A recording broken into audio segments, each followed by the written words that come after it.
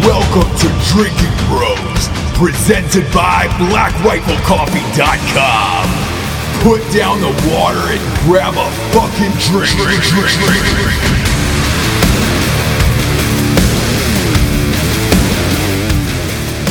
Welcome to Drinking Bros. Man, I got a little extra shot of life in my voice today. Why? One of our favorites, most requested guests is on the program today, Mr. Marcus Luttrell. Obviously, you know him from Lone Survivor, the book, and the movie, as well as Range 15. I had the privilege to direct him in that film, and I got to meet him for the first time, and he's such an amazing human being that I was like, we've got to get him on the show.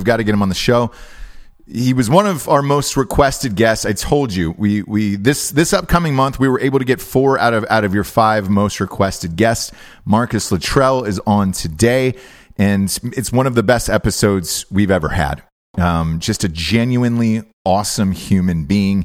And every time he is around, I feel like a better person because of it. And that's rare in this life. So I'm super stoked to get to that interview. Also, I've told you this a few shows back that we're getting sponsors now that you guys have requested that you wanted promo codes from. That's big. And we've reached out to these companies. Last month was combatflipflops.com. And we were able to have them sponsor the show so you guys could get a promo code on those flip-flops. That was requested. And our biggest request of all time has been Bison Union. Obviously, Bert Kuntz has been on the show many, many times, one of our best friends in this world. But he also has one of the best apparel companies on the planet. We buy this shit all the time. We wear this shit all the time. Obviously, if you follow us on Instagram, me, Matt, Evan, we're always wearing Bison Union shit. It's just some of the finest made apparel that there is, and it's just cool for dudes, man. Chicks as well, but for dudes, man, it's hard to go to the mall and try to find cool shit that makes you look good and feel good when you go out, and that you could just bro down in. Finally, I was able to catch up with Bert. Him and Candace are super busy with their company, and I said, hey, man, why don't you guys come on the show and do this and give these guys a promo code, because they love Bison Union, as do we. And no lie, like full disclosure, I'm going to use their promo code as well, and just fucking load up for Christmas and the holidays. So Bison Union is now on the show as a sponsor. Go to bisonunion.com. Use the promo code Drinkin' Bros for 20% off at all of Bison Union shit. And when I say all, I mean all. Because look, you see us in the t-shirts and hats all the time.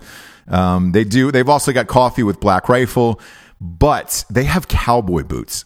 They have custom-made cowboy boots that are the greatest fucking things on this earth. If you use that 20% on those cowboy boots, that is a monster savings on these things. And they're just handcrafted. Usually Bert and his wife Candace put it like a personalized handwritten note in there. Go to bisonunion.com and check out all their stuff. Dude, again, we wear it all the time. So I'm stoked because now I get to use a promo code. So go to bisonunion.com. Use the promo code Drinkin' Bros for 20% off. Next up, we got blackriflecoffee.com. Everybody's asked for a new promo code for Black Rifle Coffee as well. Finally, I talked to Evan and Matt, and I said, look, just give me a fucking new promo code. We can't keep using Drinkin' Bros for a one-time use. We need another time use. So we have a new promo code for Black Rifle Coffee as well. It is Drinkin' Bros 20. Drinkin' Bros 20 will give you 20% off all your purchases at blackriflecoffee.com. Use it on the Coffee Club of the Month. That will be your best savings. They deliver once a month on the same dates of every single month. They never fucking miss. I've had them for more than a year and a half now. And yes, we all pay for it. Just because they're our buddies' companies doesn't mean we buy we pay for shit. Otherwise we would put them out of business just taking all of their stuff. They got K-Cups, they got bags, they got a million different blends. Brendan Schaub from Fighter and the Kid has his own blend now. They're top to bottom the best coffee company on the planet, in my opinion. 100% veteran owned, obviously. And go to blackriflecoffee.com. Use the promo code DrinkinBros20 for 20% off. Next up, we got StrikeForceEnergy.com. Day one homies, not going anywhere. We love them. 4 amazing flavors. Talking about original lemon, orange, and make America grape again. They got a 10-pack, a 40-pack, and a 750 milliliter bottle that rests on your bar top or countertop, and you can just boom, boom, pop a couple squirts in and go. Go to strikeforceenergy.com. Use the promo code Drinkin' Bros, as always, for 20% off. Kick the can. You don't need it anymore. Look, it's Halloween tonight. I'm going out for Halloween. The parents riding golf carts around with the kids, and I'm drinking Strike Force and vodka all night long. That is real talk, because daddy's got to stay up late tonight. Make sure the kiddies get their candy. Go to strikeforceenergy.com. Again, promo code Drinkin' Bros, 20% off. Next up, we got ghostbed.com/Drinkin' Bros. That's right. We got our own landing page. No more ghostbed.com. It's ghostbed.com/Drinkin' Bros.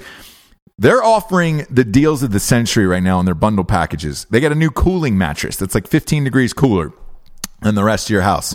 They got cooling sheets. They've got adjustable bases like Craftmatic that have USB ports and flashlights in them, top to bottom. This company, dude, betting wise, is the best that you can possibly get. We all own these mattresses. Their ghost pillows are second to none. It is Halloween, so you know I got to give a sleep so good it's scary. Go to ghostbed.com/Drinkin' Bros. Also, if you go to iTunes through the end of the year, they're offering a special giveaway of a full entire mattress set over like a $3,000 value for free just by rating the podcast. Rate Drinkin' Bros podcast and write a review. The best review will win at the end of the year, right in time for Christmas. Go to ghostbed.com/Drinkin' Bros for all the dills. Next up, we've got grillyourassoff.com. Yes, ass eating season is here. You can still sprinkle a little seasoning on that ass. They got seasonings for all your meats: chicken, steak, pork, even eggs. A lot of people are using this on eggs, and you keep sending in pictures and videos. We use the samesies on this one. I was at Matt Best's house last weekend, and he threw that on some Access deer, and holy shit, it was amazing, man. We love grillyourassoff.com because let's face it, you're going to buy seasonings from someone. You can either go to the grocery store and get the bullshit Montreal steak seasoning or whatever the fuck it is, or you can buy the seasoning from a company that's 100% veteran owned. And Crispy Avia has got his own special blend, spicy habanero on there for Crispy. Big fan of grillyourassoff.com, and they've got some of the finest beef jerky on the planet. They also got some mugs and some teas over there. Help yourself at grillyourassoff.com. Type in the promo code Drinkin' Bros for 15% off. Last but not least, we got grenadesoap.com. Incoming! Grenadesoap.com is making some of the finest bathing products that will ever touch your genitalia. Their bars of soap, they really are shaped like grenades, and they've got real gunpowder in them, so you know they're good. It actually acts as like a fucking foliate, like an exfoliate. I don't even know if I'm saying that word right. Maybe I am. Maybe I'm not. But they also got a taint scrubber for ass eating season. That way, in case you're going out, look, more and more people are flipping you over later. Make sure your shit's clean. Go to grenadesoap.com. Clean your fucking dirty balls off. Buy a bar of Grenade Soap. Check out all their other bathing products for dudes. And you actually smell like a dude, which is great. That way you're not using your lady's shit in the shower. Grenadesoap.com, as always, has a promo code Drinkin' Bros for 20% off. Now, let's hop into the show with Mr. Marcus Luttrell, shall we?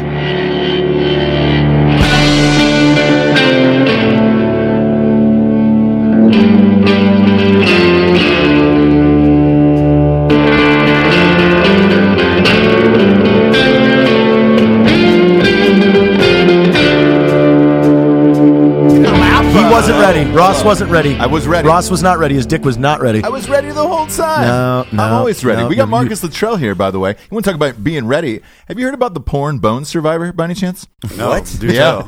Yeah.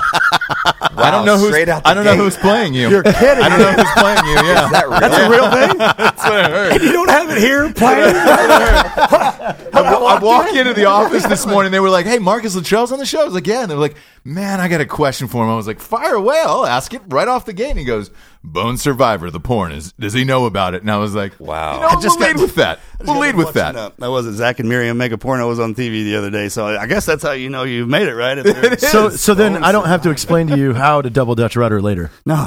Yes, perfect. You're already in. We're already in. Wait, I'm feeling left out now. I want to pay someone to pretend to be me. You can. Come on in, Evan Hafer. Hey. Come on in, Evan. We got a seat guy. lined up for you. You want to pay someone to be you?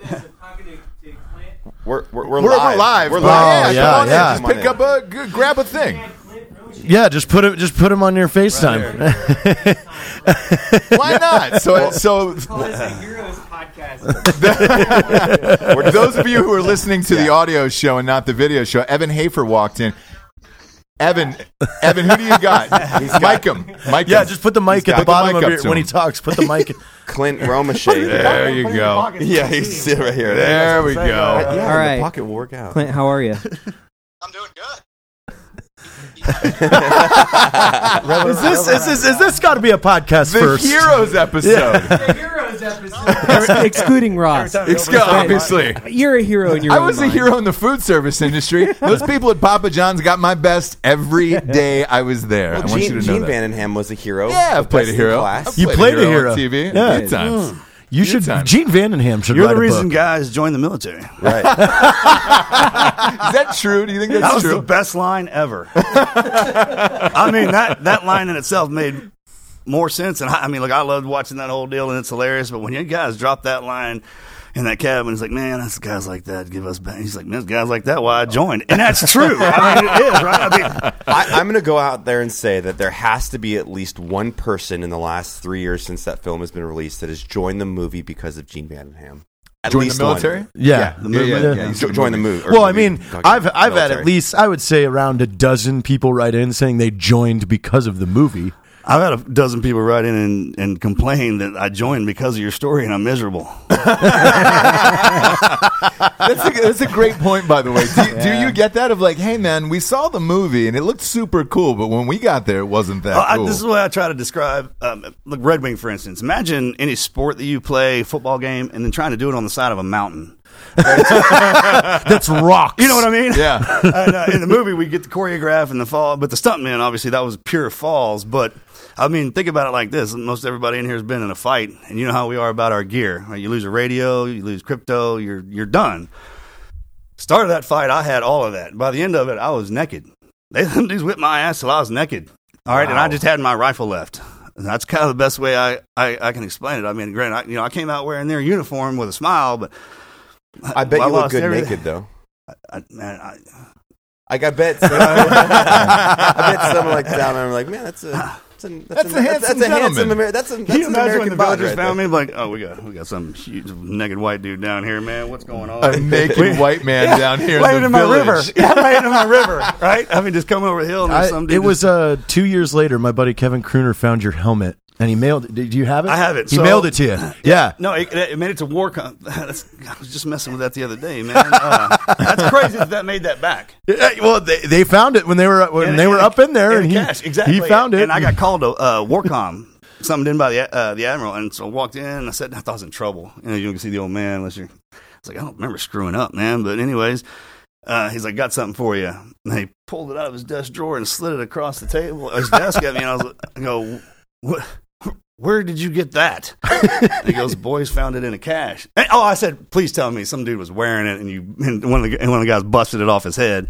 He's like, no, we found it in a cache with a lot of our other gear. But that was years later, man. Yeah, it was 3 years later. Wow, 3 years later. I have it. I lost it in the fall. It was my Protec, so that's what I roped in with. Yeah. And short patrolled with. So I had it hooked to the back of my my pack. And when we started to fall, all that went away. I can't believe That's a miracle found that still in there. exists. I mean, it was like a yard sale down that mountain. 4 dudes worth of gear. You know how much gear we pack in on recon, anyways.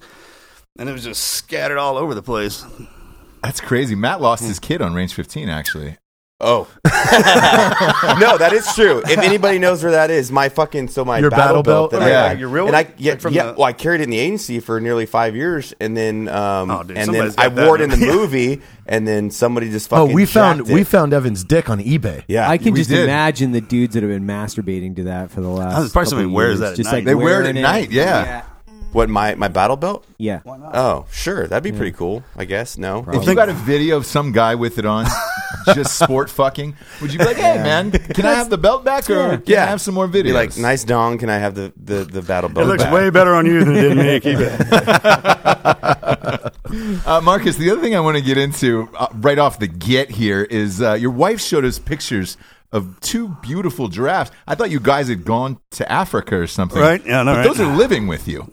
They are. Can you believe that? No. I know, How does I one can't get a either. giraffe? I know, and then you got two. That's some Michael Jackson shit. Petunia and Jeffrey. I just That's can't. their names? I can't wait. Well, that's what Arthur. Well, okay, Really? Toys R Us just shut down. Your wife is correcting you. Toys R Us. Thank you, Toys R Us. We didn't get to go in there very much, so when we did, the giraffes. So when I saw him, that's what I call him, Jeffrey. What is it, Arthur? Arthur. He's real social. He can go up and tell. She Do you go to Walmart and say, "Hey, where's the giraffe food at?" Do you have any? Do you have any? You only do it giraffe once. feed? I like that. You're at Tractor Supply. You're like, Yeah. I need some corn feed, some scented corn, some a little bit of giraffe feed. alfalfa, and some giraffe. I'm sorry. So food, you have a please? giraffe? No, I have two giraffes. two Let's get that giraffes. straight. Imagine Let's get hauling that them in out. a trailer. Oh boy. How do you do that? Are their heads up? Don't go through the overpass. Yeah, you got to that's take the all problem. side streets, right? No, yeah, you put them in and then kind of get them comfortable and they kneel down and it's a whole process. But I was Axe the other day. I was looking. He got back from school and I was like, "Son, we're going up to Lazy J," and he started talking about the giraffes. Like, you know how many people have pet giraffes? He's like, "Nobody." I was like, "Exactly. Yeah. Always remember that. Stay humble. And matter of fact, don't tell anybody that we have them because they're going to look at you like you're crazy." The only thing that's left is to paint one. Well, we got to chase them down. Yeah. Next time we're out at the ranch, To have a green giraffe. I like that's that's the stay humble line. Hey, just because we have giraffes doesn't mean that you can't work hard. Everybody- Just everybody gets giraffes. You got to work your hardest in this life to get a giraffe. Do you have a zebra? we do. Yeah, we do. Can you I just said that as a joke. can you ride the zebra? zebras? No, I they're really not- wanna they're ride not- a zebra. Yeah, I would. I'm gonna. As a matter of fact, when we get there, go out and try and pet one of them. That'll be your little test. See how that goes Do they down. run or just kick you? Are they crazy? No, they can get pretty ornery, but they don't. Once you get over the berm and around in there where they're running around, they keep their distance. A lot of the animals will come up, but for the most part, it's wild out there. I mean, it's just besides kind of really Jeffrey or Arthur. He's the one that Serengeti. it is. I mean, you literally come around the corner there, and the Lion King music starts playing when the sun's coming up. It's pretty majestic, man. And You that's guys- something you guys wanted to do. It kind of just unfolded, if you will. We, from our ranch, just kind of the neighbor next door had a big game ranch, and he died. So we took control of that and the animals that were there, and then the giraffes just kind of came in after that. Yeah, what's shipping He cost? died. on a That's a giraffe? very diplomatic way of condensing that story. Yeah, this guy was something else. But Dr. Brown, he's a hand surgeon. I You mean, told me that whole story. yeah, but you remember the Fucking pictures? crazy. Man? Yeah. That time we were there, Yeah. that place is nuts, right? It was fucking crazy, dude. What's is. crazy? What's crazy about it? So the first time I met Marcus, my buddy Tage had called and said, "Hey, do you want to come and do some hunting down in Texas?" And I was like, "Sure, man, I'll come down." And it was at your place. You're having that Crawfish boil, no? Yeah, or the boil. And I I would mean- be there. Yeah. we didn't Oh, yeah. do any hunting, but we got fucking wrecked. Like we. Michael Barrett brought that moonshine out there, Yeah. and everybody got. Ooh, there's always one guy, isn't there? It's it downhill. was like blind drunk, and it was a good experience. It was really fun. But we drove around on the property out there, and that fucking place was crazy. You had the cathedral area. Yeah, so there's and, like, a crazy huge place, waterfall man. in the Roman hot tub that seats Yeah. 100 people. I mean, What? it's- Really? Yeah, dude. 100-person hot tub. Let Man. me tell you something. This guy was all time, man. There's a fine line between being eccentric and crazy, and it's Yeah. money, right? So Yeah. he had a lot of that. Remember the barns out there? Awesome. There's three of them, and one of them is like a Bally's Fitness. Yeah. This is like On we need his to Yeah, on the property. film our next movie out there. Yeah. Dude, It's insane, man. he was awesome. I mean, that It was. property's fucking epic. He's driving around. He's like, "Well, these are the stables," and I was like, "Holy shit!" And even the background with that guy, because I mean, obviously, like he like fell off a cliff of craziness. It is something, And, man. He had all these pictures, these professional pictures taken and then framed. And I'm talking from the size of a truck window to a huge stand-up mirror. And I mean professionally done. But the crazy part was like one of them was him standing in the shower. He had this Elvis black studded jacket on with a guitar between his legs. He's flexing real hard, turning around like this. And then one was he was sitting there. The wife was in front of me, was peeling an apple. I mean, just the most random. Cocaine is a I hell of a love drug, shit my like friend. that. Is It's it like in an my oil- language an now? oil painting kind of thing? No, not that high speed, but definitely a professional Professional photographer and photo. framed. Yeah. Oh, it was a actual photo. Like a glamour shot. Oh. That's I'd say great. we do that either way. Yeah. It doesn't matter. Why don't we Just do need that one of with those for when we wall. have amazing guests come in the Drinking Bros podcast from now on? We'll take glamour shots and then we'll just fucking line the walls with the most If you epic set up 80s a glamour glamour shots. a glamour shot studio, Yeah. just in one of these rooms, Yeah. with just like a simple wardrobe rack of like one motorcycle Today. jacket. Yeah. He's got everything sitting over there, ready Oh to go. my God, that would be the all time. Then you can just line the wall with all the guests as their glamour shots. Like, that could be the wall. of the fame. laser, the double exposure. Yeah, like- Yeah, double exposure. Yeah. I'm about that life. That would be Absolutely. absolutely amazing. Yeah, so we just that section of his property kind of hooked into ours, and I mean he kept it perfectly manicured. You've been out there, man, the roads and just the animals in itself. 23 different kinds of African game, plus the deer population and the wild hogs that run through Do there. you own all of it now? Yeah, Holy shit. Man. Do you have a 100-person hot tub? we do. God, that's great. The waterfall is the could craziest fit thing so because you many just guys you in come there. down this huge embankment, and I mean it's a waterfall, and there's a huge concrete that rolls around it, and then these big Gothic stairs, and old English lamp post. I mean, it looks like something. Are they you'd see in a recycling cult, right? the water for the waterfall? It comes out. It does. It comes out of the ground. Yeah, it's well fed. Oh, damn. My God, man. You're not gonna believe it. Yeah, Oh, man, go to this sweet. place. I want to go. Sweet. I to go. want to Sweet. move. There. Yeah. Yeah. So I mean, each one of the barns is probably 100. What's 100 by 50? You can play football in it, and there's the valleys, and the other side there's a basketball court, and then it just gets weirder from there. I mean, How did it come to you? Was there an understanding of like, hey, because I know when Hugh Hefner died, just speaking of somebody who's eccentric, the guy next door had bought Hugh's place. same thing. Oh, same thing. Okay, cool. So, because when Hugh passed away, then it went to him, and that was that. So, What was it? Let's say.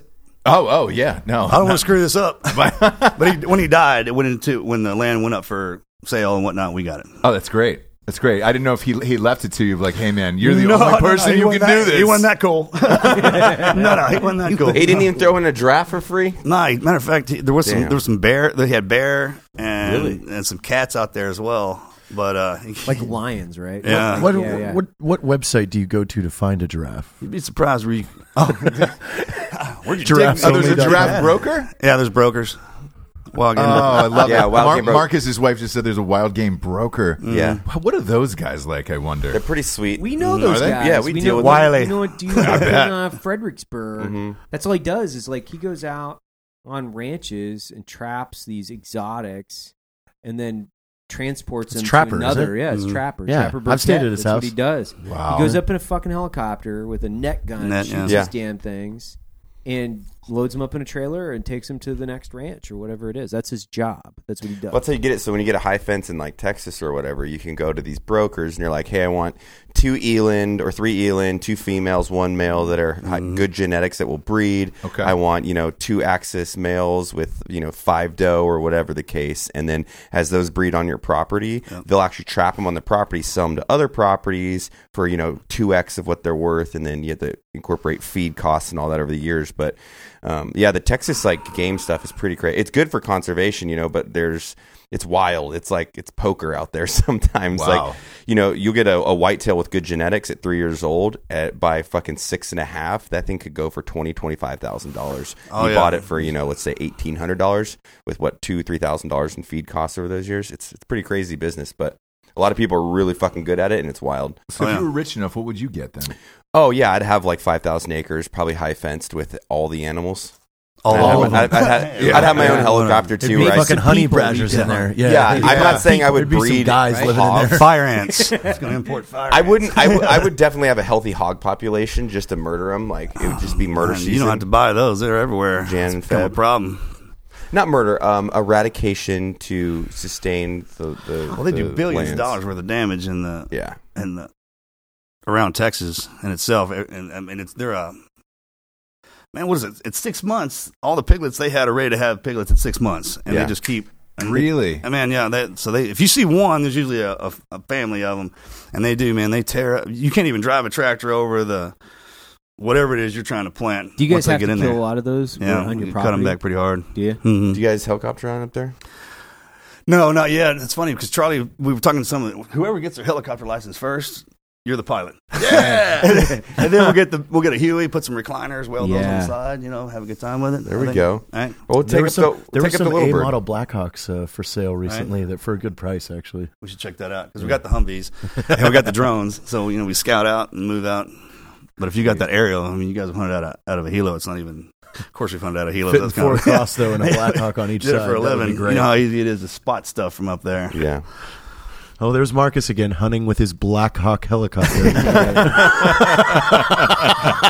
Listen, guys, I got to go hunting and I got to pick up a few things. You gotta go hunting with a minigun? and just get some, Bell, Northrop Grumman, the standard hunting locations to pick up my wares. Wouldn't that be the thing, right? So you have a Huey or a Blackhawk, and you just fly off from your front porch on the way to HEB, and you just murder a couple hogs on the way, or eradicate a few hogs, get your groceries for the day, and fly back. That's where I want to be in life. Nothing else matters. Helicopters, I guess that's the status thing right there, isn't it? Yeah, It's nice. And the owner of HEB, so he has Blackhawk helicopter parking.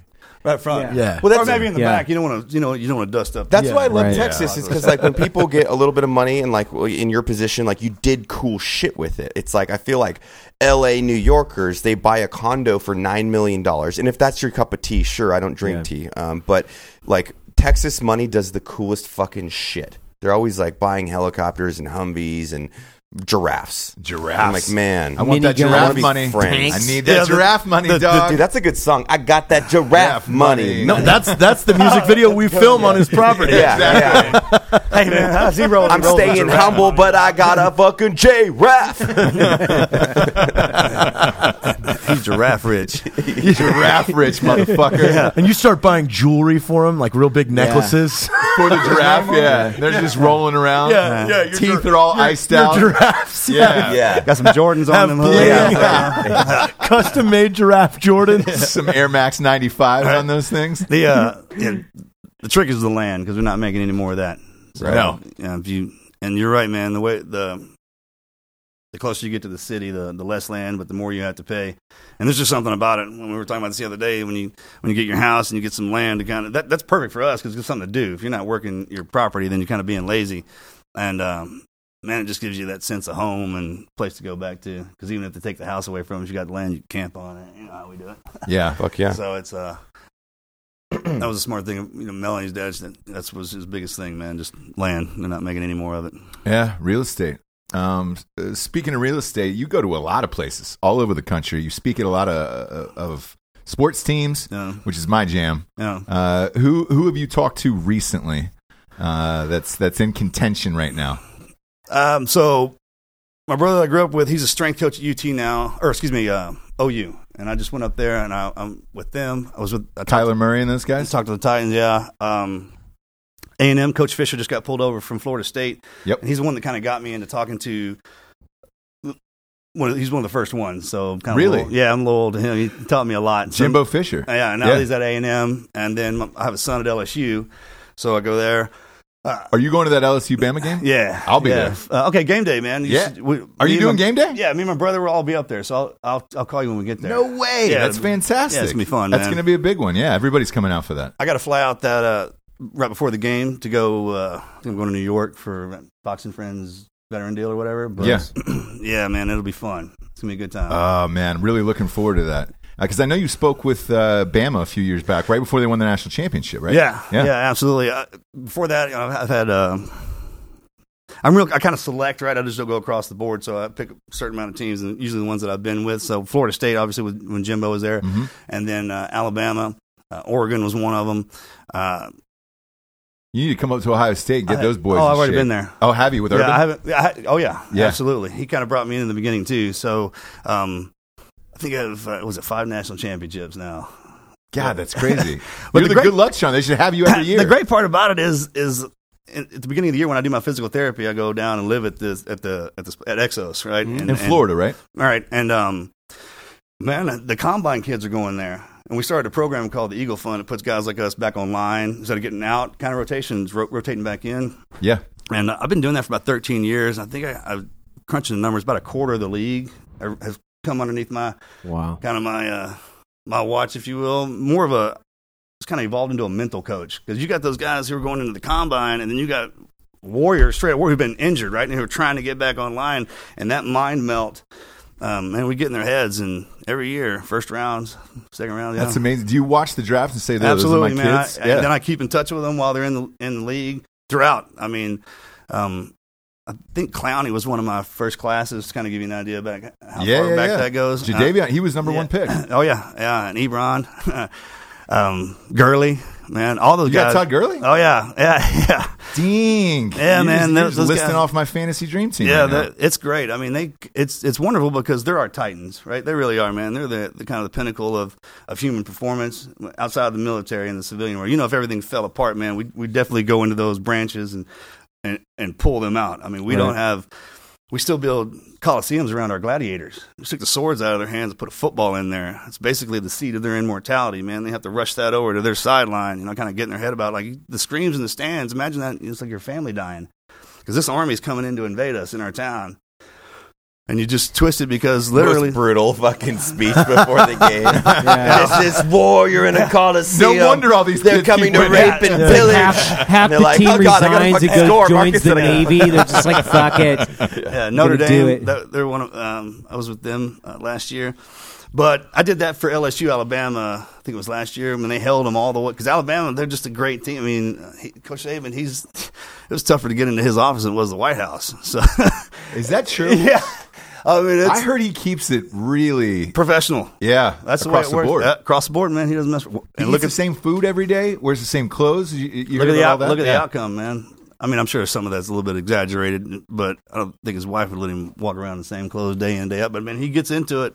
He's all business. He's a general. Yeah. He's a definite general, man. And, it was amazing to watch that whole thing unfold. And then when LSU played Alabama, that was kind of in a pickle, because my son I married into an LSU family. And so I went in and talked to LSU for a little bit, and they held him all the way. It was when Coach O first came in there against Alabama, and at the very end, Alabama was just good, man. They're tough. They're tough players. I mean, you better put the work in if you're going to go up against them. I don't think anybody's beating that team this year. That's me personally, but you're one of those guys who pops up everywhere, all over TV and all that stuff. I saw you on an episode of Duck Dynasty. Yeah, I've known seriously. Them. Yeah, I didn't see that. Here's what I want for these guys, because I don't know who keeps fucking this up, but like, to me, Black Rifle Coffee should be the next Duck Dynasty on television. Like, how was it working with those guys, and how is it with these guys? I've known them before Duck Dynasty. Oh wow. Oh, absolutely. They're the greatest family ever. I mean, they were talking about how we pulled some kids in to mentor. They do that across the board. And Willie and Corey, man, we're real close with them. They're fantastic in everything they do.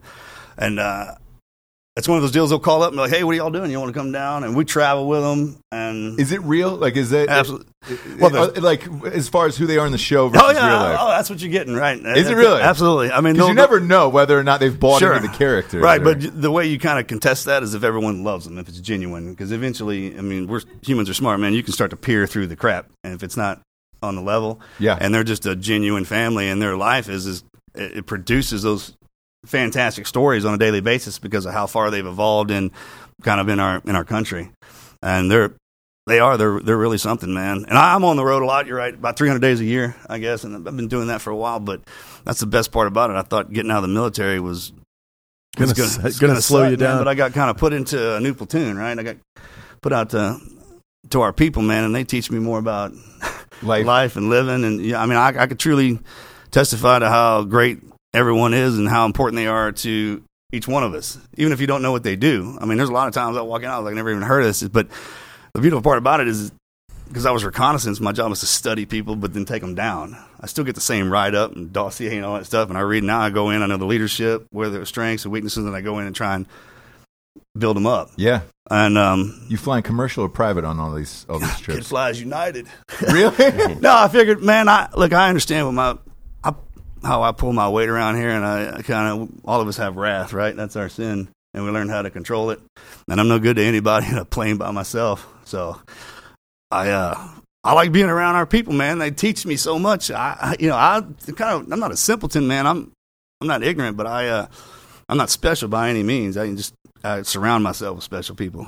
Yeah, I just figured traveling that much out of the year, like going through TSA every day. I know all of them. So buddies with all TSA. When they see you coming in, I just you can have the Clear, Global Express, and all that TSA pre-check. But then when I come in out of the country, man, the guys that work the gate at in customs, man, they just see me and kind of shuffle me in. They still check I would always want them to do that.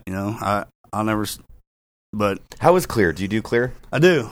I haven't signed up for you. Is it worth it? You do it. It is till everybody else gets on it, and they'll have to get something new. Because a lot of times you go in the TSA, the Clear line's longer than the regular line. I'm like, I'm gonna go over here. Like, well, sir, you're Clear. Yeah. No, this line's shorter. Check this one out. Yeah. And but the boss has everything streamlined. Before I was married, you know how it works. The travels one day, then you do your deal, then you stay the night, and then so I would travel in the day before, and then hang out with the group, and then do my deal, and speak, and then hang out with them again, have even more fun, and just move to the next city. Yeah. But now I get up. She gives me my marching orders in the morning. So the boss is your wife, by the way. Right. Just clarifying that for the audience. Oh, yeah. The all of us have a boss. Right. Well, except for Jared, obviously. But we're good. He's right there. We're professional at taking orders. He tells me what I'm allowed to eat, when I'm allowed to eat, when I'm not allowed to eat anything from the sea. that's a lie. You bought 10 chicken sandwiches right there. 10. Yeah, but that's not seafood. Bought 10. That's not seafood. When? Today? Oh, yeah. God. Before and you had Chick-fil-A in there. And he goes, not enough. I'm going to go myself and grab my own satchel. Yeah, well, that's Jared. As long as it's not seafood, that's the problem. Is if I'm allergic? around, I make sure that he doesn't eat that. I'm not allergic. I love it. But he just, long makes as sure it's I'm not not ordering it in red Nebraska. lobster. He loves ordering questionable seafood. It's not a matter of seafood. If there was a seafood vending machine, I would use I'd be it. like, oh, look So at you that. order seafood in the middle of the country at a steakhouse. Yeah. You probably shouldn't do that. Yeah, boy. Whenever you're that's where he likes to go. Denver. Great. Let's have that sushi. No, there You're was. like, They had where are you getting that fresh Bayou fish? Bob's. They had the best crawfish in Denver. Boy, He's do in not. Springfield, Missouri, at a strip club ordering sashimi. And I'm like, you probably shouldn't, bud. Top of the line. Let's steer clear of that. What you've had to have the most interesting meals in America traveling that much. Where's some? You're like Guy Fieri. Like you've had to have been to all the diners, drive-ins, and dives at this point. Oh yeah, I make sure I hit them when I go into a town. Like I said, back before I was married, I would, instead of staying at the hotels that they put us in, I'd kind of creep out to the firehouses, especially in New York. Or I would call any of the guys with the badges on and be like, "Hey, I'm in town. You guys want to go out and do whatever?" And they'll show you where the good restaurants are. I mean, you got then obviously the ones you know, but then there's the hidden gem, right? The home cooking. That's what I'm about. Man, There's a place go to the 5-star ones. I go for like the hole in the walls that it's like grandma's cooking up some fucking biscuits and gravy for me. Man, there's a place I called. always try to look up like what anytime we're in a new city, I try to look up what restaurants have been on shows, like the specials and stuff. Yeah, like what's yours? What's your favorite that nobody really knows about? That's off the beaten path. Man, there's a place called Mertz in Charlotte, and it's a soul food restaurant, and it's so good. Anytime I'm anywhere near that state, I'll try and get over there. You'll hit it. I will. And then, believe it or not, man, in Amsterdam, there's a steakhouse, a Chinese food, and one other, man, that it is fantastic. I mean, when we go overseas on trips, I make sure we swing through there just so we can eat there. That kind of good. Legit. Damn. Yeah, man. That's super legit. But Yeah, you name this. You name the town or the city, and let's go New York City. New York City, man. I Peter Luger's. there You the go to other Peter day. Luger's for steak at all? What's that? Peter Luger's for steak. Yeah, it's good. Yeah. Yeah, I mean, all those top end Smith and Walensky's, Ruth Chris, they all have great food. No Boob, man. Like I said, that one was really good. That's the last one we hit. There's a place in I go eat with Italian food. I can never remember this place. I go eat with Anderson Cooper. It's an Italian place owned by the 8 Coops. Yeah, we're old bros. Matt. Yeah. I mean, Coop like this. I think it's Hey, Melly, what's the name of that Italian restaurant we go eat at all the time? With Anderson Cooper, you know, the guy who hosts CNN and all that stuff. Yeah. With A. Coops. Yeah, A. Coops. He hangs out with B. Coops, Bradley Cooper, a lot. Olive Garden. Olive Garden. Two Times Square. coops. Two coops. When Yeah. Bradley There's and a couple of Anderson them are in there. together, it's just the two coops. One down from the Roosevelt Hotel.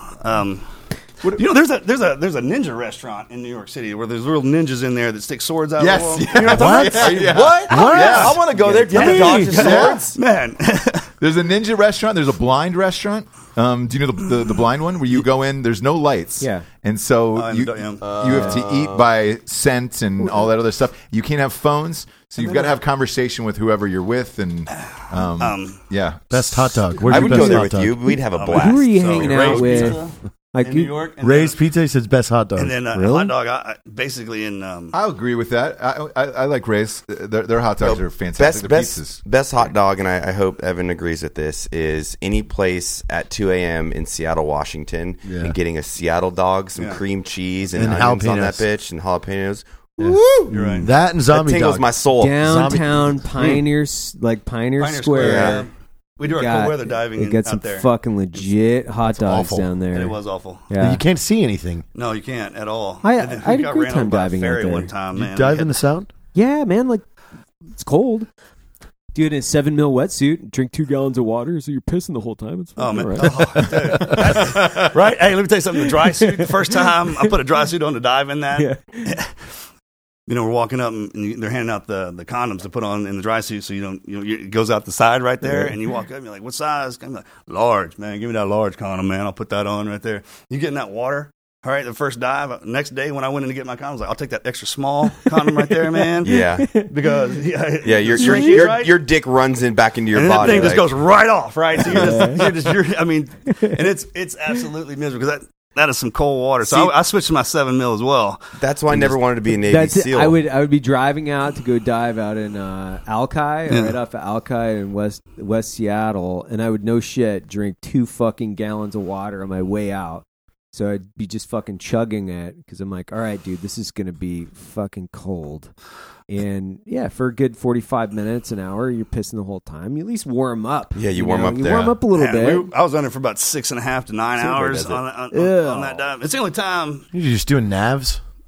everything. God. So you name it, man. Just over the horizon, long transit, then over the beach, reconnaissance, snatch and grabs, all that stuff like that. But that's the only place we'd ever got pulled out of the water because of the orcapods. Oh yeah. That's it, Would they man. have orcapods attack you? No. Well, no. They pull us out of the water because they're orcapod. You don't, especially if they have a calf. You don't mess with that. But you see all kinds of wildlife down there. Every time we'd open up the canopy, dolphins, the sharks, the octopus. Yeah, The first time I saw one octopus. was octopus Fucking down there, man. crazy down there, dude. It was. Yeah. And the seals too. Mhm. The seals will fucking Oh man, fuck like- with you. And Like mammal seals or not, Navy yeah, seals? not Navy seals. well, no, Oh. once the real seals, Got it. Once we The incorporate ones. Yeah. see who the Okay. top seal is. Yeah. When they start Try messing to with fist bump them like, bro, it's about seals. What's up, dude? Yeah, what's up, Doc? Yeah. Well, since we're talking about peeing in the suits, somebody asked me to ask you about the poop suppressor. Depends, diaper. Yeah. Yeah. Most of the time, when we're getting dressed, like he said, man, the gallons of water, and plus you have to get dressed super slow so you don't start sweating because then it just kind of you start getting cold. But I mean, you got so much gear on that it's almost impossible. And then once you hit that water, it hits your toe, everything freezes up, man. And it's the catheter, and then once that thing started blowing out because we were underwater so long, we went to the Depends, and then you just don't eat before that. You make sure you get all that cleaned out of your system. But if it happens, it kind of happens. You suck it up and Charlie Mike. Oh God, that's a long day though, right? Yeah, it is, man. It's How long are you in that thing? When you go down and the 9 sun's hours. up and then you come Oh up, and the Dude. sun's God. up. I always I've been fascinated by SDV. By the first time I was working with a dude that was on SDV. And it was interesting because I didn't know a fucking thing about it. I was like, oh, fuck, are you serious? Tell me all about this. And he's like, you want to know? Like, nobody wants to know about this. Right, You know? so And I'm in like, the dude, I gotta fucking know. Like, you're on a submarine and fucking driving around. You're like, and I'm imagining this whole thing where I'm like, dude, this has got to be the most epic shit in the world. You're down in a fucking submarine. You can see everything. He's like, no, you can't see anything, you fucking dumbass. You can't see fucking 3 inches in front of your face. Or It's dark whatever. and It's dark. water. You're under there for hours. Fuck, dude, it's brutal. And I'm like, That sounds less cool, I guess. Yeah. I mean, yeah, everyone avoids it like the plague, but if you kind of keep that mentality, like I did, Right. I mean, it's funny because I was watching Navy SEALs, right? And Yeah. what I was watching is what actually recruited me to go into the SEAL teams. But when I had to do it in real life, it was terrible, right? It's so hard. Yet another movie that's ruined So people's hard. lives. But if you start to think about it like that, that's what gets you. But you're right, man. It's the hardest job in the teams, hands down. But it's when you get done, you realize.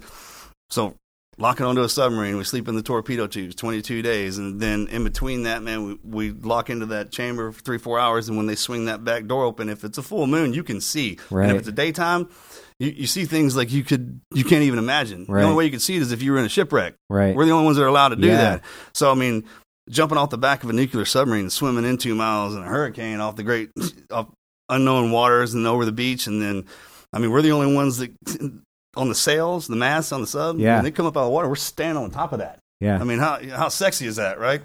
No, it's fucking badass. That's It is, cool. man. Like, It truly is. I mean, first time I almost ever got killed was doing sub ops. I got an AGE. I got arterial gas embolism. And we were doing interop with the Brits. And we had a catastrophic loss of the boat, and we kind of folded off the cradle, off the back of the sub. Mm-hmm. And instead of going up, we went down past the nuclear. I was sitting on the outside of it. The Brit was driving. And what I didn't know was we got in this water column, and we were going so fast that it pulled my regulator out of my mouth, but I still had the bit in there. Right. And when I took a breath, I felt the water. Oh, shit. And I was reaching in there, and I blew the tank. So we kind of did a arc, and we were coming to the surface. I was holding my breath. We were at 80 feet. Oh, yeah. And we were up on top, and we lost the sub, pitch black. I mean, the bottom's not even registering on the depth gauge. We lose. That's the middle of the ocean. When the full moon sets out there and it looks like lightning spraying through there. It's the most amazing thing. And I was dizzy, right? I was embolized. I didn't know it. And I was like, all right, let's get back down. So we went back down to depth. So Because you were holding your breath on your ascent. Right, yeah. And so it shrunk that bubble back down. Right. And we chased the sub for probably about 4 more hours, man. And we locked in. And I finally swam into the trunk, got locked back down, and I was climbing down the ladder. And it's 15 stories. And I got to the mess deck, and the doc was standing there. And he goes, hey, we were watching you on the periscope underwater. I think we launched about 40, 50 feet or something like that. I was like, yeah, it was kind of wild. I was still jocked up. Right. And he's like, well, I saw you hit the side of the sub. I was like, yeah, I hit my elbow a little bit. Hurts, I think. And he's like, strip. So I started taking all my gear off, and I got down to my skin. And he goes, how do you feel? I was like, I feel fine. I started slurring my words. And I turned around and looked at him, I was like, uh-oh. And that's the last thing I remember. I passed out. And my doc, man, he's just a stud, grabbed me by the foot and pulled me up, threw me on his shoulder, and crawled back up to the top into the chamber and threw me in that thing. And I think I was down there for 3 7-hour rides. Because every time they would pull me up, I'd embolize again. It came out into my spine and went up into my brain. It almost killed me, man. I was down for 6 months. What does that feel like? I just lost control of my function, my body. I couldn't move it. And then I can't say S for some reason. I guess that's the first thing that kind of goes, and that was the telltale sign. And then they brought me What boat back. was that? I think we're on the Los Angeles. I want to say it was Los Angeles. And is that like a lasting effect over time, or does that go away? I don't know. You guys after- tell me. we had one of my officers. He was a Harvard grad. I mean, he had an AGE during pool comp in second phase, and I haven't seen him in forever, but I've heard still to this day he'll be sitting there and he'll just kind of pass out, or it can have some lasting effect, just like any other stroke. Sure. Mm-hmm. But luckily there was a chamber right there on the sub, so they had me in that forever. The problem was once they got me off the boat, the hospital, Tripler is on a mountain, so they couldn't take me up to the top because it would pull that thing back out. Right. I think I lost like 40, 50 pounds. I mean, I was offline for a while. Usually back in the day, that was a career ender. But the wars were off, so they were like, all right, suck it up the trail, get back in there. I was like, yes, sir.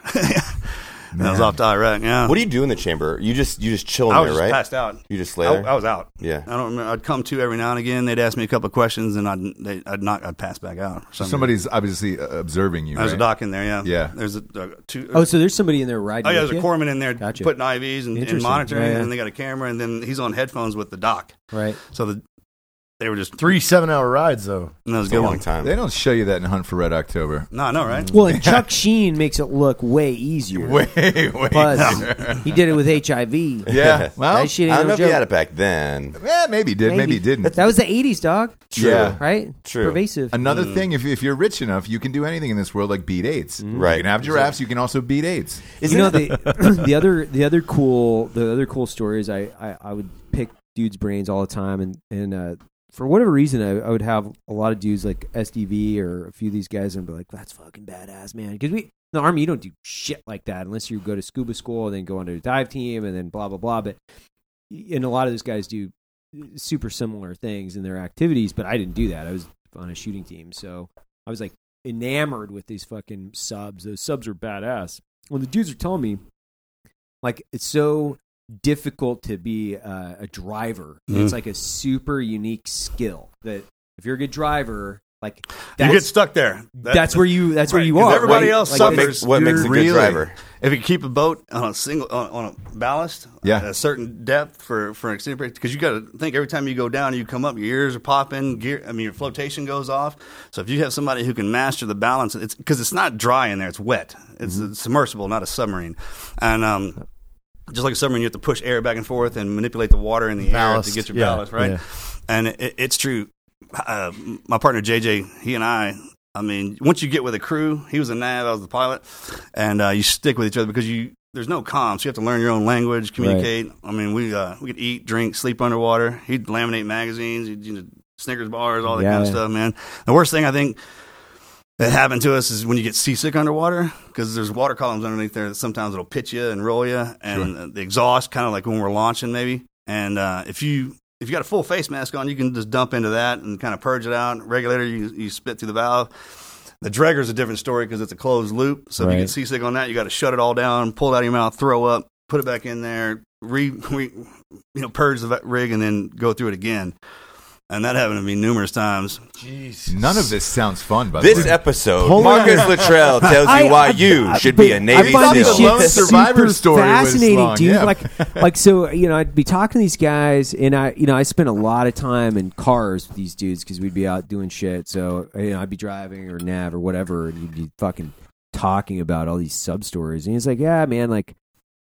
I would eventually I'd take paperbacks and I would just rip the pages out. I started laminating books, but he's like, after a while, you stop doing that. You're just like, it's a paper fucking, it's one page. It's cost you $2, and his fucking book is deteriorating underwater, and the pages are just fucking being pitched away. And he's like, yeah, I'm like, well, that's what you did. He's like, yeah, man, you just fucking, or he's like shoving them in a bag basically because it just deteriorates. A lot of times, the worst being in the back. Because there were times where I was the smallest guy in there, and I'd sit down, and I'll never forget when they were launching. Like, you ready? So I had to lean back, my head back, and reach back and grab an open source regulator, my secondary, and then I had my hand on my nose to Valsalva, and then they would put their foot on my neck and push me down in there like this, and close that canopy for 9 hours, dude. You're like this for 9 hours. If something goes 9 hours, and the only thing to signify that you're alive is this little red dot up that goes off because the pilot's checking on you. Yeah. Because up front, imagine in a modern day car, the consoles and all that, it looks like that with the and you're kind of just flying that, and then you got your navigator and the reconnaissance, and but literally we would drop that thing out, leave it, come back, I'd come hauling butt down there with all my clothes in my hand and my rigs and all that, and just jump in the water and then just disappear. Man, it's fucking that's cool. crazy. I was about to say earlier, I was like, dude, you because again, Matt's talked about this before, but like we've heard the Lone Survivor story. This almost sounds worse. Like, well, the Red Wing, that's just 1 week of my life. I've almost been killed. I don't know how many times. But just imagine trying to throw up underwater, like it sounds impossible. Because you know how much time too you lock up and your body is spent, but you're doing that underwater. Yeah, that's like the reason when you look at what branch you want to join, and I grew up on the Pacific Ocean. I was like, that shit's way cold. I can't imagine being fucking 80 feet deep. I'm good on all that. Were you guys always on boomer classes? Were you always on nukes, or did you ever ride the fast attacks? Yeah, what fast attacks did you ride? Los Angeles, the Greenville, La Jolla. The cam got decommissioned. We were on the Ohio. Yeah, I mean, you can walk shoulder to shoulder down the tubes. I mean, that's where we slept, right? On the fast attacks, I had to wear a helmet. Yeah, I mean, people don't realize you kind of in the shower, for instance, if you drop the soap, you got to open the door and get out. And you got to turn the water on, get wet, turn it off. Leather. It's just that kind of deal, man.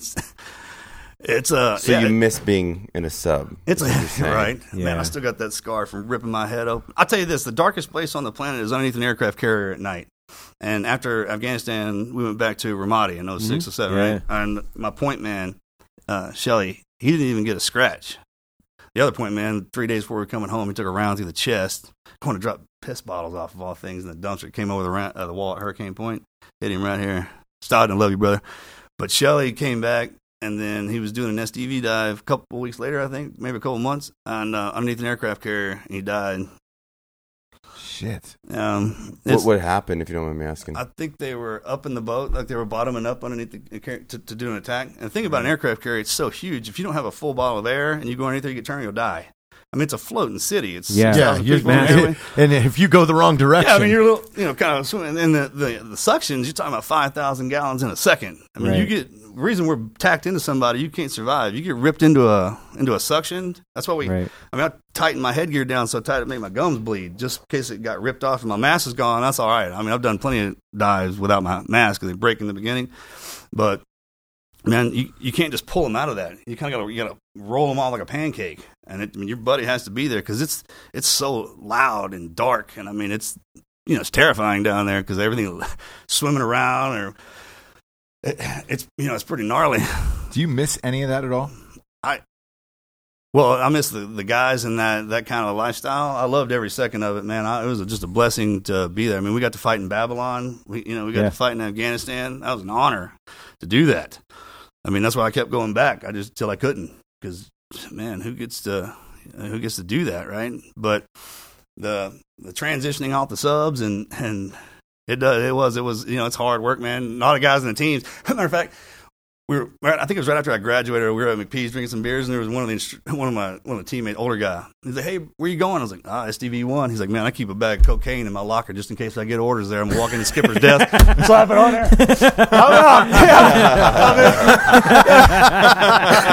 It's hard, man. That's it. Every dude, every team guy I've ever talked to says that's the fucking hardest job in the teams. Like every fucking dude I've ever talked to. Because it's reconnaissance. It's our it's the most clandestine insertion platform. I mean, we'll go in over the horizon and over the beach for 2 weeks. I mean, and then come back out. Yeah, just off the top of my head, I'd rather run at machine guns than do that. Well, if you're like, come do this, you don't have to go back to war mat. I'm like, 7 hours in a pitch black fucking water, or you can go run over that machine gun nest. Gotcha. Yeah, give me the machine gun nest. Definitely died. My longest was 11 hours, a little over that. And on the submersible. Yeah. Oh my god. And you said you're inside that thing with the cockpit closed, just cockpit. Yeah. There? If you're not driving, if you count on the recon team, the whole thing's. How many of you are in there? You can't say. I can't say that. Before you start. Yeah. Speed window. Is there an actual nomenclature for that's public information? Yeah, they put something out there. Yeah, they've got some videos of some of how it. deep it can go. It'll go all the way to the Because I think bottom. just for context, a lot of the listeners probably don't know what you guys are talking about. It's the reconnaissance sub. Dude, it's submarine delivery vehicle. It's small, yeah. It's about the size of a truck, maybe. How many people? We just said. And then, but yeah, it is. It's wet inside. That breaks up the signature. I mean, for instance, I remember one time we were testing the security for the nuclear submarines in the harbor at this place.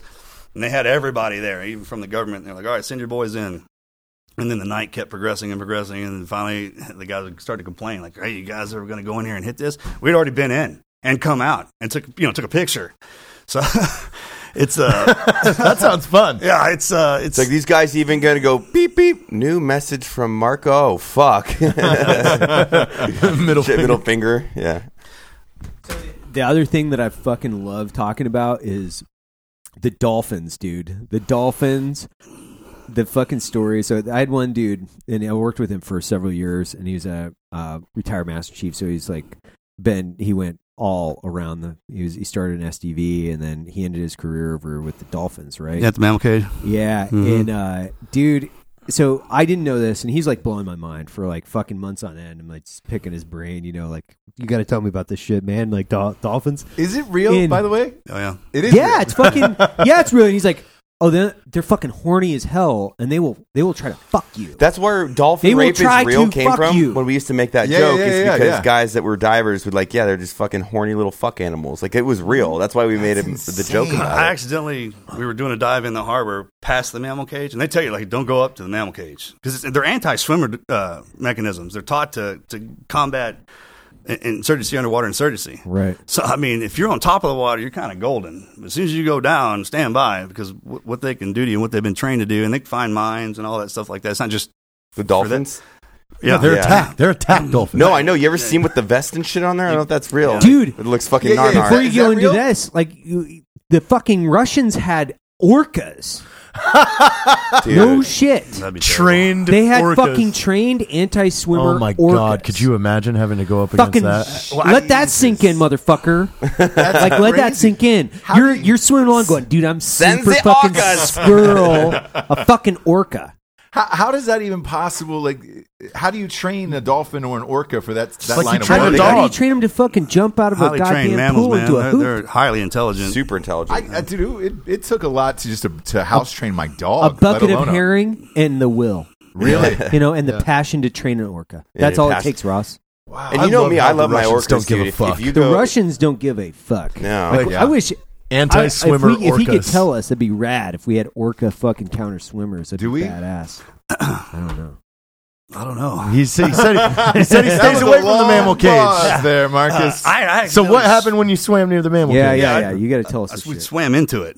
And I kind of came up in the water, and I was like, man, we shouldn't be hitting anything right now. And I grabbed the cage. It was the square metal cage, I kind of hit that thing, and that thing hit that cage, and I was, kind of one of those deals. Like, we need to go this way right now. So, yeah, anything under the water. What's the craziest thing you've run into? Because a lot of team guys that I used to work with in another profession would always you'd be diving or swimming, and then you just run into this massive big fucking tail or something hits you in the middle of the water, and they just be like, they can't see shit, and they're just like, fuck my life, I hope it doesn't eat me. Yeah, so you start getting messed with in kind of in buds by the seals when you're out doing hydro reconnaissance. They'll come in and get all curious, and then on the Zodiacs, we were doing it over the horizon. I'll never forget this. We're coming back, right? As the sun was about to come up, everybody's got monkey ass so bad you can't even see straight, and everybody was asleep but the guy driving, and then JJ was up in the front, and all of a sudden he comes out of a dead sleep and has his rifle and he starts banging it on the boat, and then he pulls his knife out and starts to go, and then you can smell this fish,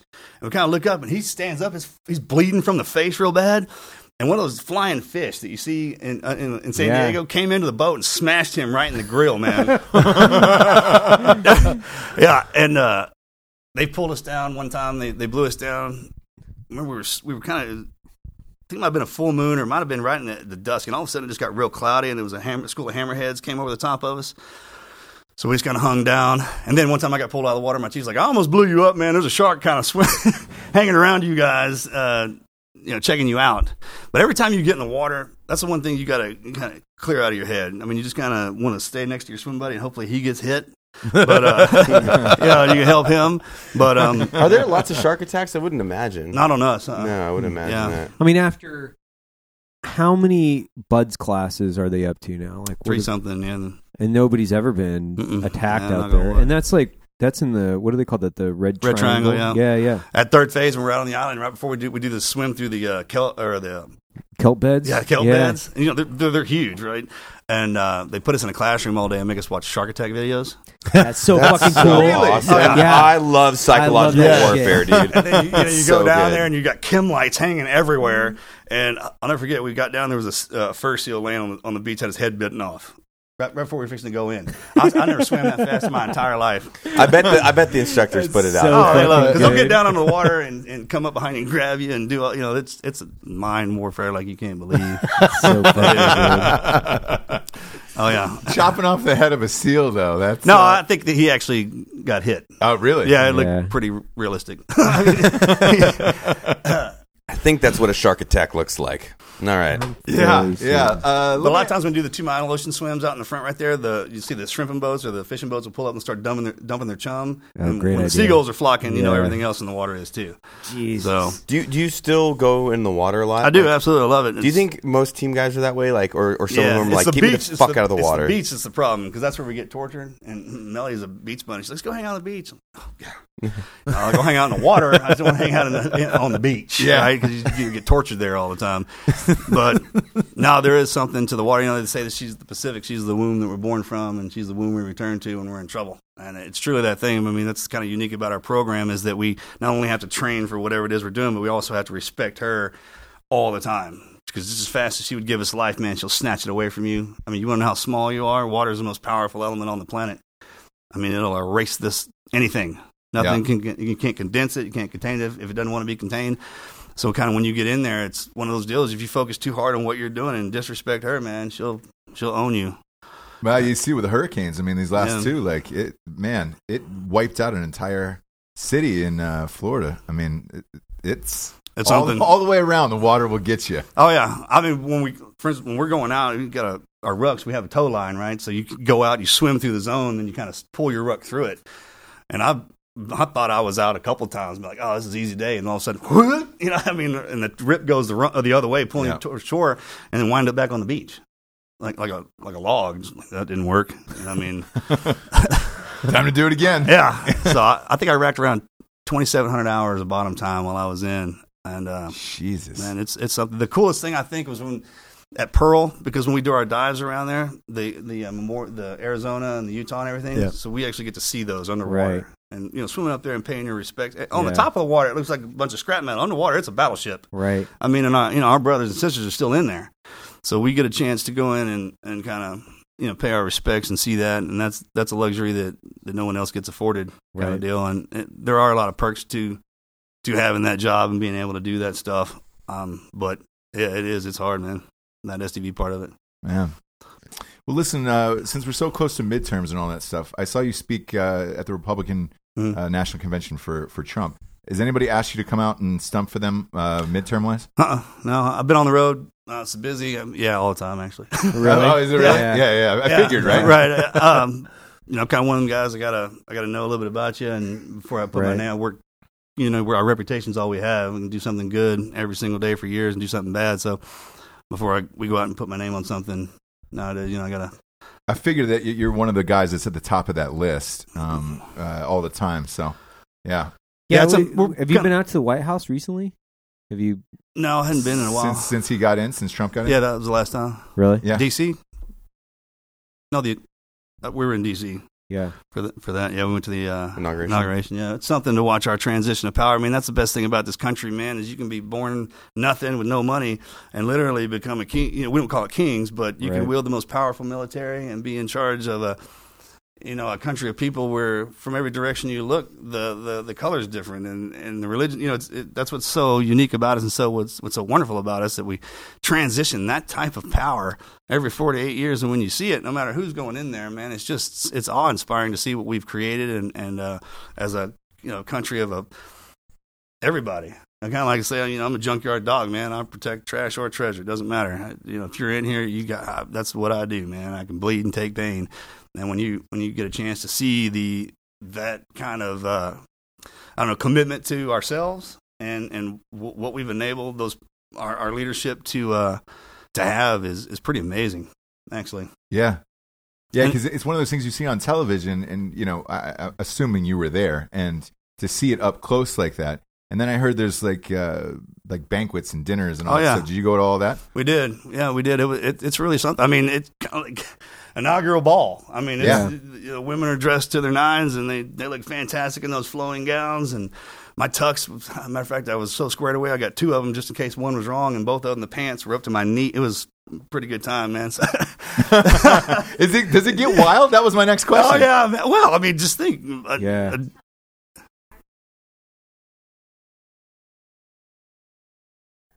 Oh, wow. For the audience at home on the audio show, Melanie just said that Marcus spoke at Vice President Pence's inaugural dinner. That was kind of one of those moments where I was standing backstage, and it was just me and the president and the vice president. And in my head, I was like, what in the hell am I doing back here? Trump was probably thinking the same thing, too, though. How did I get in here? I was like, hey, this is amazing, right? Pulled off a miracle. Is that what it's like? Yeah, man, it was. It was, like I said, it was something, man. It truly, it doesn't matter who's in there. We back them up. That's our job, and just to appreciate the fact that there really are no sides in this country, man. It's kind of one team, one fight. I like to tell people, the first responder uniforms, you smash all those together, you get camouflage. You start pulling those colors away from it, you get the first responders, the doctors, and everybody that takes care of ourselves, and we're the ring around everything that's wonderful inside of this. And always make sure that you think about it when you're watching something on TV and people getting upset. How many people watch this? And a lot of times people go off on the numbers, but it's kind of the same thing as going to a Super Bowl and getting upset what the cheerleaders are doing. In the big scheme of things, it's not as chaotic as you would imagine. And I know that because I travel around almost every day, city to city, state to state, and my specialty was reconnaissance. I study people and the environment and what's going on around it. And man, I know that we've all been through a lot. And I think right now what's happening is it's just got the generations are just slamming together. Baby boomers are in charge right now. And our generation has been in the longest war, 20 years, Gen X.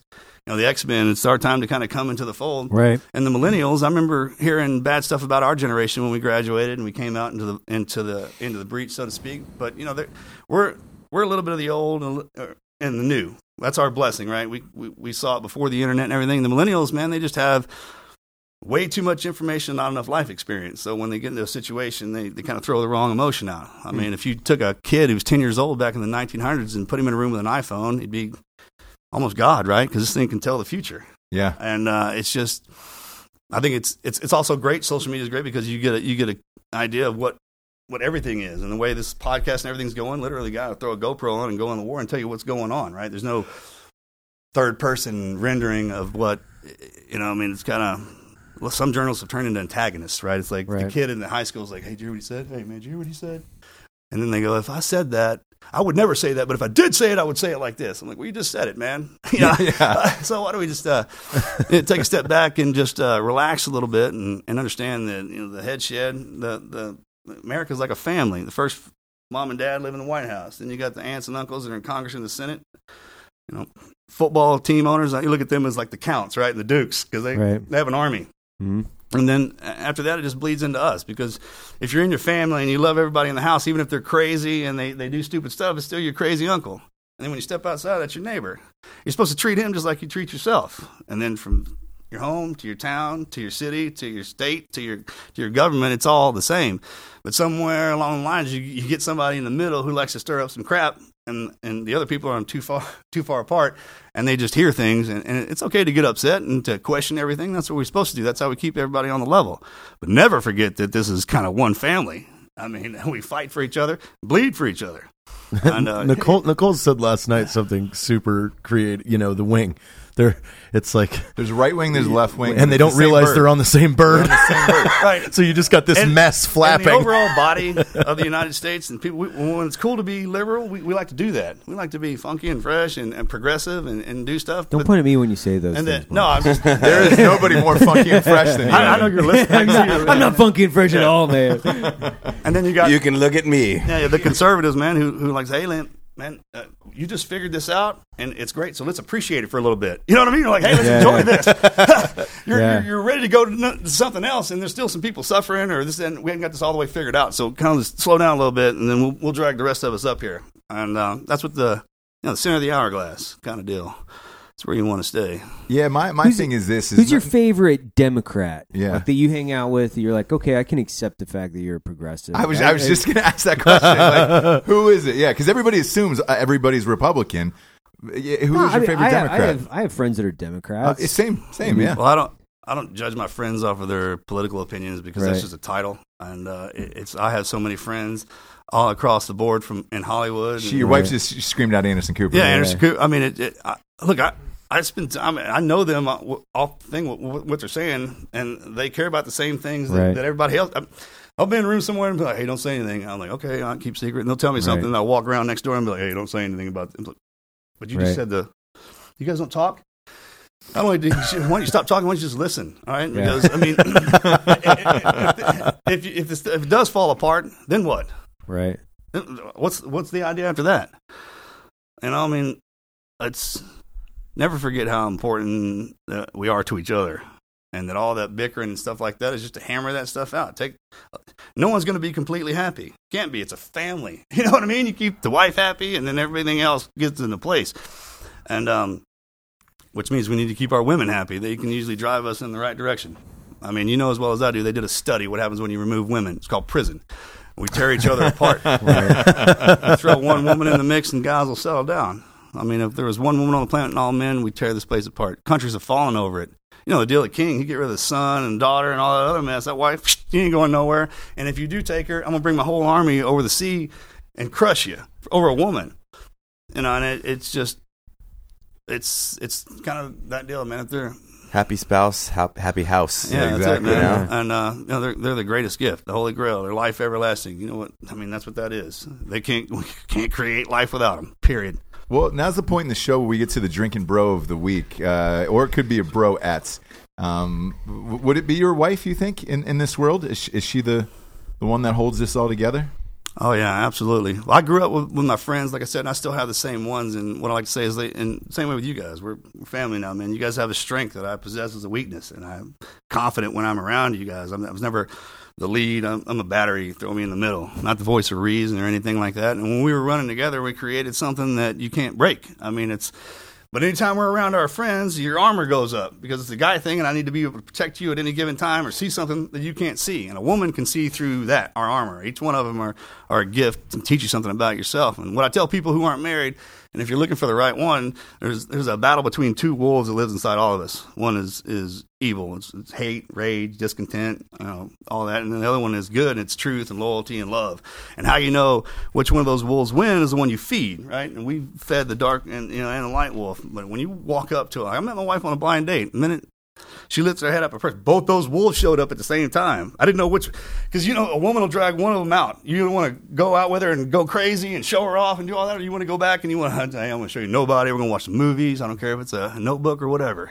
I love the Notebook. That's cool. It's a great film. Great film. Yeah. And man, when you show up and both those guys, I didn't know what to do. I was like, what should I do here? And I tell people my wedding ring, man, it's all bent up like this, is because that's that warrior that last 40 years that tries to get out every now and again. But if I wake up every morning and wait for my marching orders, and life's a lot easier. I mean, our sword and our shield belong to our people. We got crazy with it, and that was our job. But when you enter the one only and you do what she says and keep her happy, man, everything else kind of falls into place. And it's easier for us because we're soldiers, man. I mean, that's why our muscles are on the outside. We're built to take pain. Protection and enforcement. That's my job.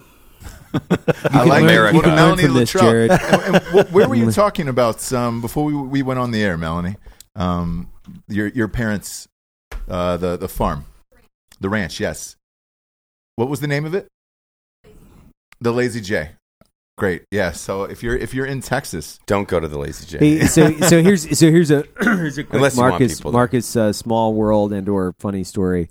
So I get a call one day and he's like, "Hey, is this Evan?" I was like, "Yeah." Hey, Marcus told me you're a pretty good dude. I should give you a call. And I was like, "Who? Hi. Well, this is Secretary Perry. Just figured I'd give you your buzz, like we're buddies." Rick Perry. Governor Perry, hello. Yes, I am your buddy. According to Marcus, we are friends, sir. How do I pronounce? Sorry, Should we go with full like, titles here, or what am I doing? I can say enough good things about you, Marcus. Like he went on and on. I actually think he just called me to tell me how much that he liked you, and which I was like, that's totally fine.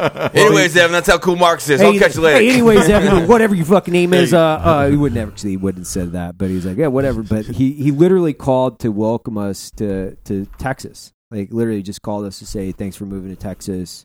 I live in the San Antonio area. If you guys ever need anything, and Marcus and Crispy, I guess, said something. So That's amazing.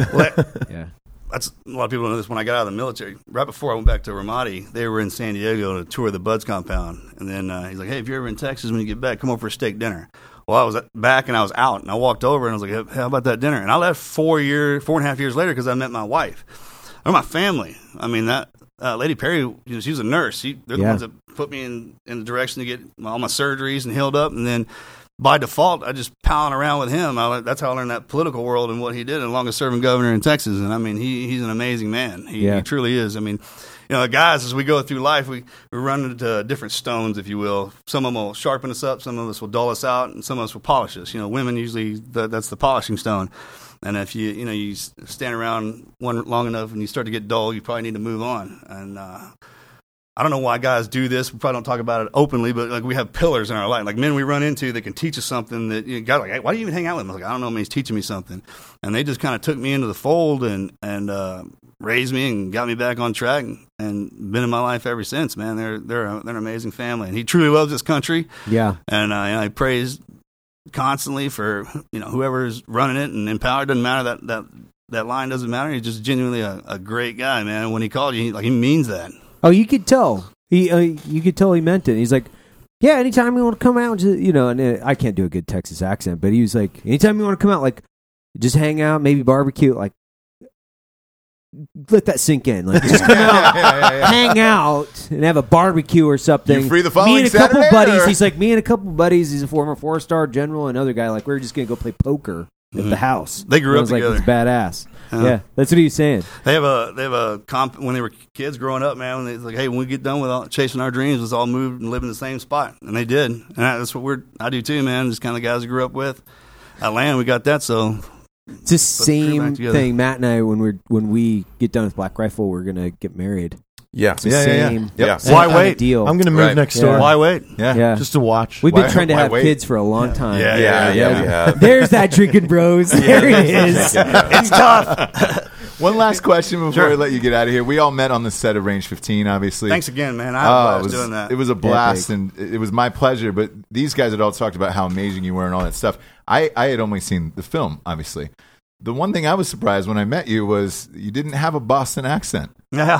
Why did he not attempt one? I told him not to. That was he didn't even attempt a Texas accent. I was like, So when it came down to, because all the other actors, I spent time with them, and they spent time with their families to kind of learn the details and how they needed to portray. But Mark, he had me, and when we first met, the way he does his acting and the way he learned, we just kind of started hanging out. So we became friends. Sure. And he's like, "You got anything you want me to?" I was like, "No." I was like, "This is your wheelhouse. You're the pro. You just do your thing, man." I was like, "Just if you can do me a favor, just don't try the Southern accent, all right? Because a lot of times, boss, y'all don't pull it off very well." And that line in the movie right before he takes that first shot, he's like, "I'm about fixing to." Yeah. I was like, "I thought I told you not to do that." Those two words don't go together. That's it's country and redneck. You can't slam them guys. I'm about fixing to. Yeah. So that was your call on that. No, but okay, I did cool. Just to stick with it. Yeah, kind absolutely. of, man. He's a great guy. He's a great family man. He's awesome. Great entrepreneur. That's what man. Acting's business sense. Yeah. That's just one thing. Yeah, that's the thing to me to get him to the other stuff. I mean, how many Wahlburgers are open in the country now? That's right. I don't know. Anybody and everybody around. He still runs around with the same crew. Really? Yeah, same guys. Absolutely. Yep. Sorry. Like the Funky Bunch? Does he still call him the Funky Bunch? No, but you've seen Entourage. So that was based on his life. Yeah. I'm just being a little bit. No. But I had dinner with him maybe 15 years ago, right? And nice place, nice restaurant, and the turtle character. The guy comes up to the dinner table wearing a Boston Celtics jersey, no undershirt, and a nice steakhouse with like a sideways hat on. And I was like, all he did was stand in front of the table. And I was like, what the fuck is going on? He's like, oh, it's my buddy. He's my security or whatever. And I was like, oh, cool. He can just roll around in a Celtics jersey inside this nice steakhouse in L.A. And they were like, yeah, he can do that. And I was like, I think are you Drama and Jared's Turtle? Oh, in real life? He's E for sure. I've Yeah, not he's seen enough of it to understand. E's like the guy that's yelling at people on the phone all the time. He's the and then manager. yelling at us to be on time. I'm the one. I'm the one do well that job. talks I Matt would into say that I spending large resemble that amounts of at money on really weird shit. Yeah. Well, let's face it, victory is the same as What, Matt doesn't Yeah, spend yeah. large amounts of money on weird shit. That's super you. funny. I know. Yeah, that's you. That's the crew he grew up with. It is, Before it he is, had yes, any, they it love is. each other. Yep. They would take a baseball bat to anybody if Oh, and that's real, by the way. Fuck Like, yeah. absolutely. Take baseball bats to Yeah. motherfuckers. Now we're talking, Marcus. We had the same acting coach, and his name was Vincent Chase, and he ended up naming the lead character after him. And I asked him, first weekend or whatever, I just moved to L.A., and I was like, "What's Mark really like?" And he was like, "Oh, he'll kick the shit out of you, like without blinking." I was like, "Really?" And he goes, "Oh, yeah." He was about that life, and I was like, shit. All right, cool. And I'm assuming that's why you guys got along perfectly. Yes. And then, but he's married. Like that part of us is, but our crews are still running around with us, and it's that loyalty thing. I mean, you grow up with somebody your entire life. It's not like they're going to find out something about you that someone that you just met, like, wait, that? And you're like, yeah, I knew about it happened in high school or whenever. If you go through puberty with some guy, you go through all that hardship, man, they just watch out for each other. As a matter of fact, when I walk on a set, I can find out where he's. I just follow his crew. They're there. Marcus, you have one of the best podcasts out there right now. It's one of my favorites to listen to. We had Rob O'Neill on. Your interview with Rob O'Neill was crazy. Bunch of team guys sitting in a room going. I was actually surprised because I know Sean, the other dude that was on that, really well, and I was like, "This is pretty tame." I was like, knowing these dudes, like I was like expecting some shit. Well, we'll take it as fast as they want to go, right? I mean, of course, I'm sure there was a lot of stuff we had to pull out because we go down one of those rabbit holes and be like, all right. Oh. You've been on it, right? It's Team Never Quit. Team Never Quit. Yeah. I just did mine too. Did you really? Yeah. You were on We've all three been on. Well, it hasn't aired. Wow. It hasn't aired now yet. I feel I was about to say, we gotta get you on there. Yeah. It hasn't aired yet, but Finish it was a fun one. Like twice, right? Well, we did that first one, but you guys kept having audio issues, and that kind of screwed us because as soon as we would get going, we'd have to cut, and so it just power would go out. Yeah, it would fuck with the dynamic. So we did Harvey? it again. Trying to think, man, a hurricane going or something. Are you guys going to keep running with it and all that? Oh yeah, we're having a blast. Rut and Wizard, he kind of brought that into my world. I didn't know anything about it, but I grew up with Rut and the teams, man. I mean, I love that guy to death. And he's like, hey, I got an idea. You want to do this? And I ran it by Melanie. He's like, sure. So we just started just like everybody else does. And I kind of was with when any new venture that comes into TNQ, I like to say, you know what, we're going to go out and we're going to make 1 million memories and save $1 from each and let's see how this thing rolls, right? And it just our audience, but moreover our guests, it's just kind of all across the board, and it's just everyone goes into a bad moment and has a never quit story, right? I mean, they just do. If you're living life, I mean, life's a game and a race, and you're going to kind of run into some good times and bad. As a matter of fact, the bad times we run into outside of school are our written tests. Since we don't have those, it's just to make sure you're paying attention during the good times, and if you jump too far ahead, man, you're going to have a hard time like you're not ready for. And just kind of over time now, they just come in and it just gives you a different perspective. And even sometimes if the situations are similar, the person going through it is not, right? It's unique to the individual. Pain's a matter of perspective of the person who's going through it. So when you have somebody on there who's going through a situation and the way they kind of level it out, and then you have guys like us who've seen it, similar situations on different ends, and everyone's throwing their perspective in there, the audience gets a great kind of mind melt on different ways to, one, that we're all going through problems in your life. I mean, you have to. That's the only way you can measure your good times is if you have a bad one. If you're measuring off somebody else's bad times, you're living their life. And that way, if that happens, if they fall or if they lose their dignity, so do you. You kind of don't want that, man. You want to live your own life, and every day is an adventure. And that's kind of what we created with that. With TNQ, Team Never Quit is just, I don't know what it is about the military. We the things that we're capable of when we're together overseas and what we can get good at and proficient at, and then when we get out, we all separate. And I always wanted to be around you guys. I feel strong and comfortable, and that's what that is, man. The Patriot Tour, Team Never Quit, the podcast is all just bringing the guys that I came up with that I trust and that we know it doesn't matter if it gets tough. It's supposed to. That's how we know we're super funny you say that. It's like community is comfortability. That's the way I look at it. And it's the whole reason we started the Drink Bros podcast, because people would see us just laughing, being friends. We're like, we want to build that community. And we're so thankful to have this podcast as well, because then like we interface with guys like you, and we're on your podcast, and this network grows, and we realize like, man, there's a lot of guys out there and gals that are exactly like us. We just have to build that network. Sure. So Most it's people, awesome what you guys are doing. They don't like to deal with other people's chaos and crap. Matter of fact, you taught yourself in about a minute or two to get away from any kind of bad or situation. And thank God we have people who wear uniforms that will come deal with your crap. Right. So think about that when they show up. Like, I called you to deal with my mess. I'm not going to get mad at you right off the bat. I burnt my house down. Will you come and save it? Right. Yeah. And most people like to watch chaos, but when they want to hang out, they want to hang out with a good time and watch it, right? You don't want to be a part of it because it's just not fun. And what you guys have created, I mean, yeah, you guys laugh so hard. People just, by curiosity and by nature, want to venture over and see what it's all about. Why are these guys laughing like this? What is it they've done? Look at all the Life stuff is fucking awesome, Mark. It is, man. It is. It truly is. How many episodes deep, you guys? 100? Yeah. Wow. Yeah, 100. Congratulations. So Rut, the other Dave Rutherford, Rutherford, who's on the TNQ podcast with Marcus, afterwards, we went to my house, and my daughter is 4, and Dave's a fucking crazy person, like crazy cool, ultra positive.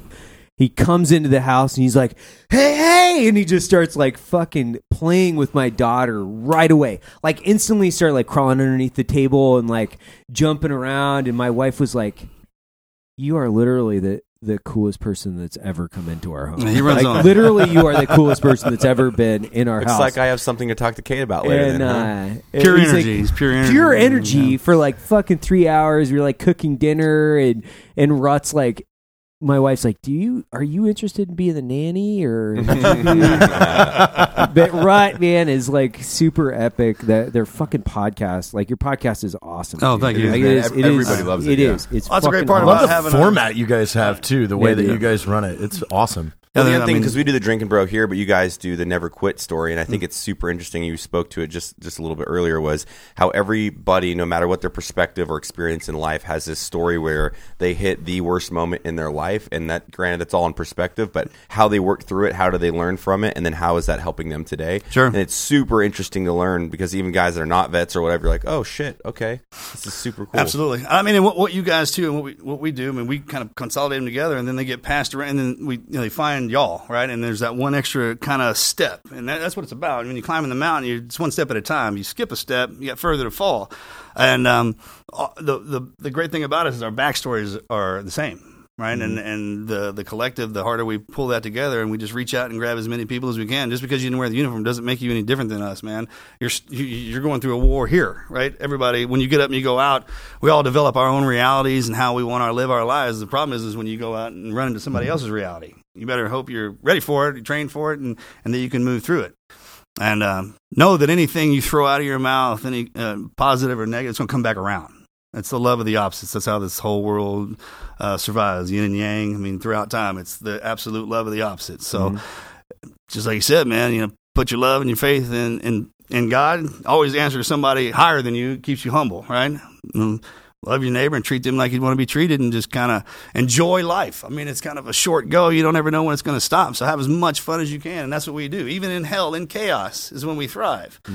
And it's to bring that kind of perspective to people is like, man, all right, I get it. I'm not out here suffering by myself. I'm going to get in here and suffer with you guys. Right? You know what I mean? Like, yeah, we'll suffer together. Have a good time doing it. Where can everybody look up the podcast? I don't and know. Associated social media? I don't know. No, TNQ iTunes, podcast. yeah. Yeah, Everybody's it's everywhere. Spotify. Yeah, got their own YouTube. Instagram. Team Never Yeah, Quit. it's Yeah, if you can't fucking find awesome. it, come on, guys. Yeah, No, you can't if they're find listening it. to this, they know how to find a podcast. If you can't find it, DM Jared, Yeah. and he'll point But make you in sure the it's right a dick direction. pic, because Yeah. he'll No, definitely do know to not. open that. Just go one. to no response. drinkingbrothers.podcast.com. It's right there. One of the links. Yeah, Can't miss exactly. it. Who's the most fascinating guest you've had on that you didn't expect? Well, that's the thing is everybody, you kind of have an opinion, and everyone looks at the professionals and everybody's good at something and they're just automatically like that, right? But we all know the backstory behind it is pretty crazy if they're that good at something. Right. So when you see or you hear people that you think, man, I wasn't really expecting. I mean, Laura Logan, when she got over, Yeah. and man, That was a good and episode. that Yeah. tore me because I have a problem when women get hurt. Yeah. And even Lance Armstrong, I mean, that guy did all that, and now he's going through his battle. But Yeah. he's got kids, so they're kind of here. You know what I'm talking about? But Yeah. he just kind of, just like, when he said, he's like, man, I got cancer, and I had to ride to stay alive, and then I had to keep doing that to keep riding, to stay alive, and so I had to keep doing it. And it's just, you hear kind of a different perspective when you give somebody an opportunity to talk. I mean, most everything on TVs is 2-minute sound bites. You can't talk about or understand hardly anything in 2 minutes. I mean, you just kind of get an overview for it. And I think, man, I got to meet Kurt Russell one time on Oh, that's my wife's favorite. She's Yeah. waiting for me to die so she can marry Kurt. Right? Swear to God. Yeah. Yeah, and I'm waiting for him to die, so I'm next in line. right.